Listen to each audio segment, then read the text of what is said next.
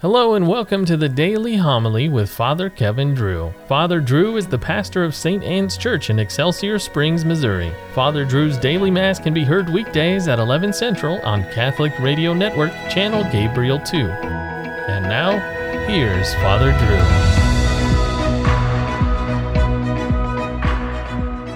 Drew. A reading from the Acts of the Apostles. From Miletus, Paul had the presbyters of the church at Ephesus summoned. When they came to him, he addressed them. You know how I lived among you the whole time from the day I first came to the province of Asia. I served the Lord with all humility and with the tears and trials that came to me because of the plots of the Jews. And I did not at all shrink from telling you what was for your benefit, or from teaching you in public or in your homes. I earnestly bore witness for both Jews and Greeks to repentance before God and to faith in our Lord Jesus. But now, compelled by the Spirit, I am going to Jerusalem. What will happen to me there I do not know, except that in one city after another the Holy Spirit has been warning me that imprisonment and hardships await me. Yet I consider life of no importance to me, if only I may finish my course in the ministry that I received from the Lord Jesus to bear witness to the gospel of God's grace. But now I know that none of you to whom I preached the kingdom during my travels will ever see my face again.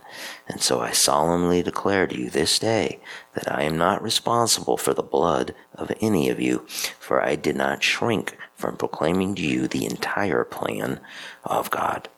The word of the Lord. Sing to God, O kingdoms of the earth. A bountiful rain you showered down, O God, upon your inheritance. You restored the land when it languished. Your flock settled in it. In your goodness, O God, you provided it for the needy. And blessed day by day be the Lord, who bears our burdens. God, who is our salvation. God is a saving God for us. The Lord, my Lord, controls the passageways of death. The Lord be with you. A reading from the Holy Gospel according to John. Jesus raised his eyes to heaven and said, Father, the hour has come. Give glory to your Son, so that your Son may glorify you, just as you gave him authority over all people, so that your Son may give eternal life to all you gave him. Now this is eternal life, that they should know you, the only true God, and the one whom you sent, Jesus Christ. I glorified you on earth by accomplishing the work that you gave me to do. Now glorify me, Father, with you, with the glory that I had with you before the world began.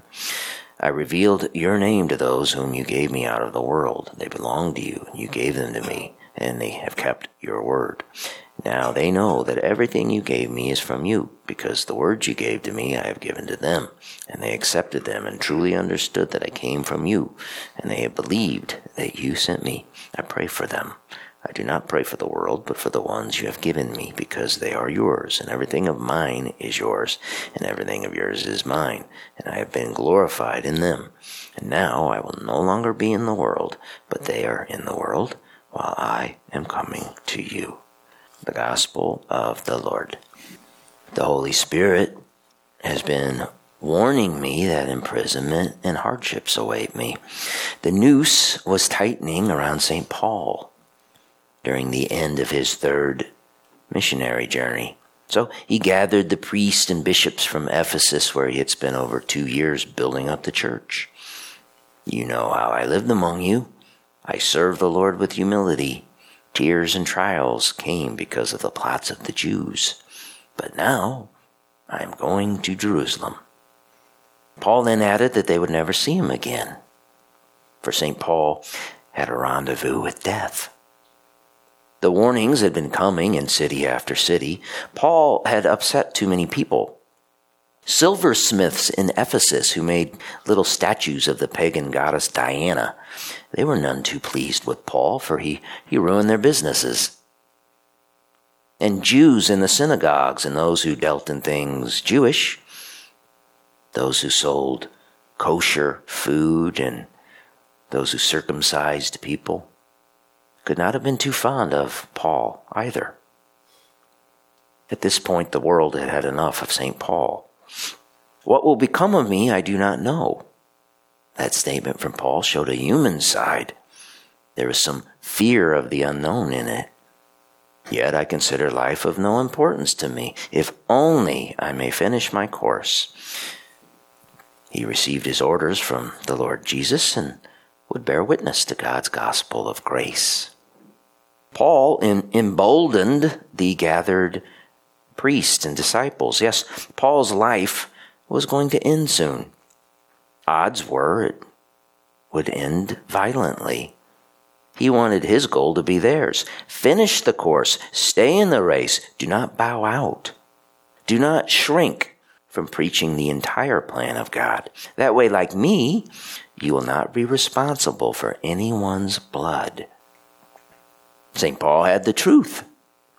It was given to him by God and confirmed by the apostles. His job was to pass on that truth in its entirety, even when people did not want to hear it. If he and the other priests shrank from preaching the entire plan, well, then he was responsible for the people led astray, led back into the darkness of paganism. That was no little thing. There was a price to be paid for being a leader of men. If we are to preach the gospel in its entirety, then we should understand the world will be none too pleased with us. The world demands that Christ's teachings be adjusted to suit our modern times, and that the 10 Commandments be tweaked, redefined, or simply ignored. You see, God's antiquated and old-fashioned law, well, it does not speak to contemporary, sophisticated man and his quote-unquote complex problems. Of course, that is basically what Adam and Eve said before they plucked the apple. This so-called modern thinking out there today is nothing new. The noose is tightening for those of us who wish to finish the course with St. Paul, but we cannot shrink from preaching the entire plan of God. What will become of us, we do not know. We do know that we have received our orders from our Lord Jesus and need to bear witness to God's gospel of grace. That way we won't be responsible for anyone's blood.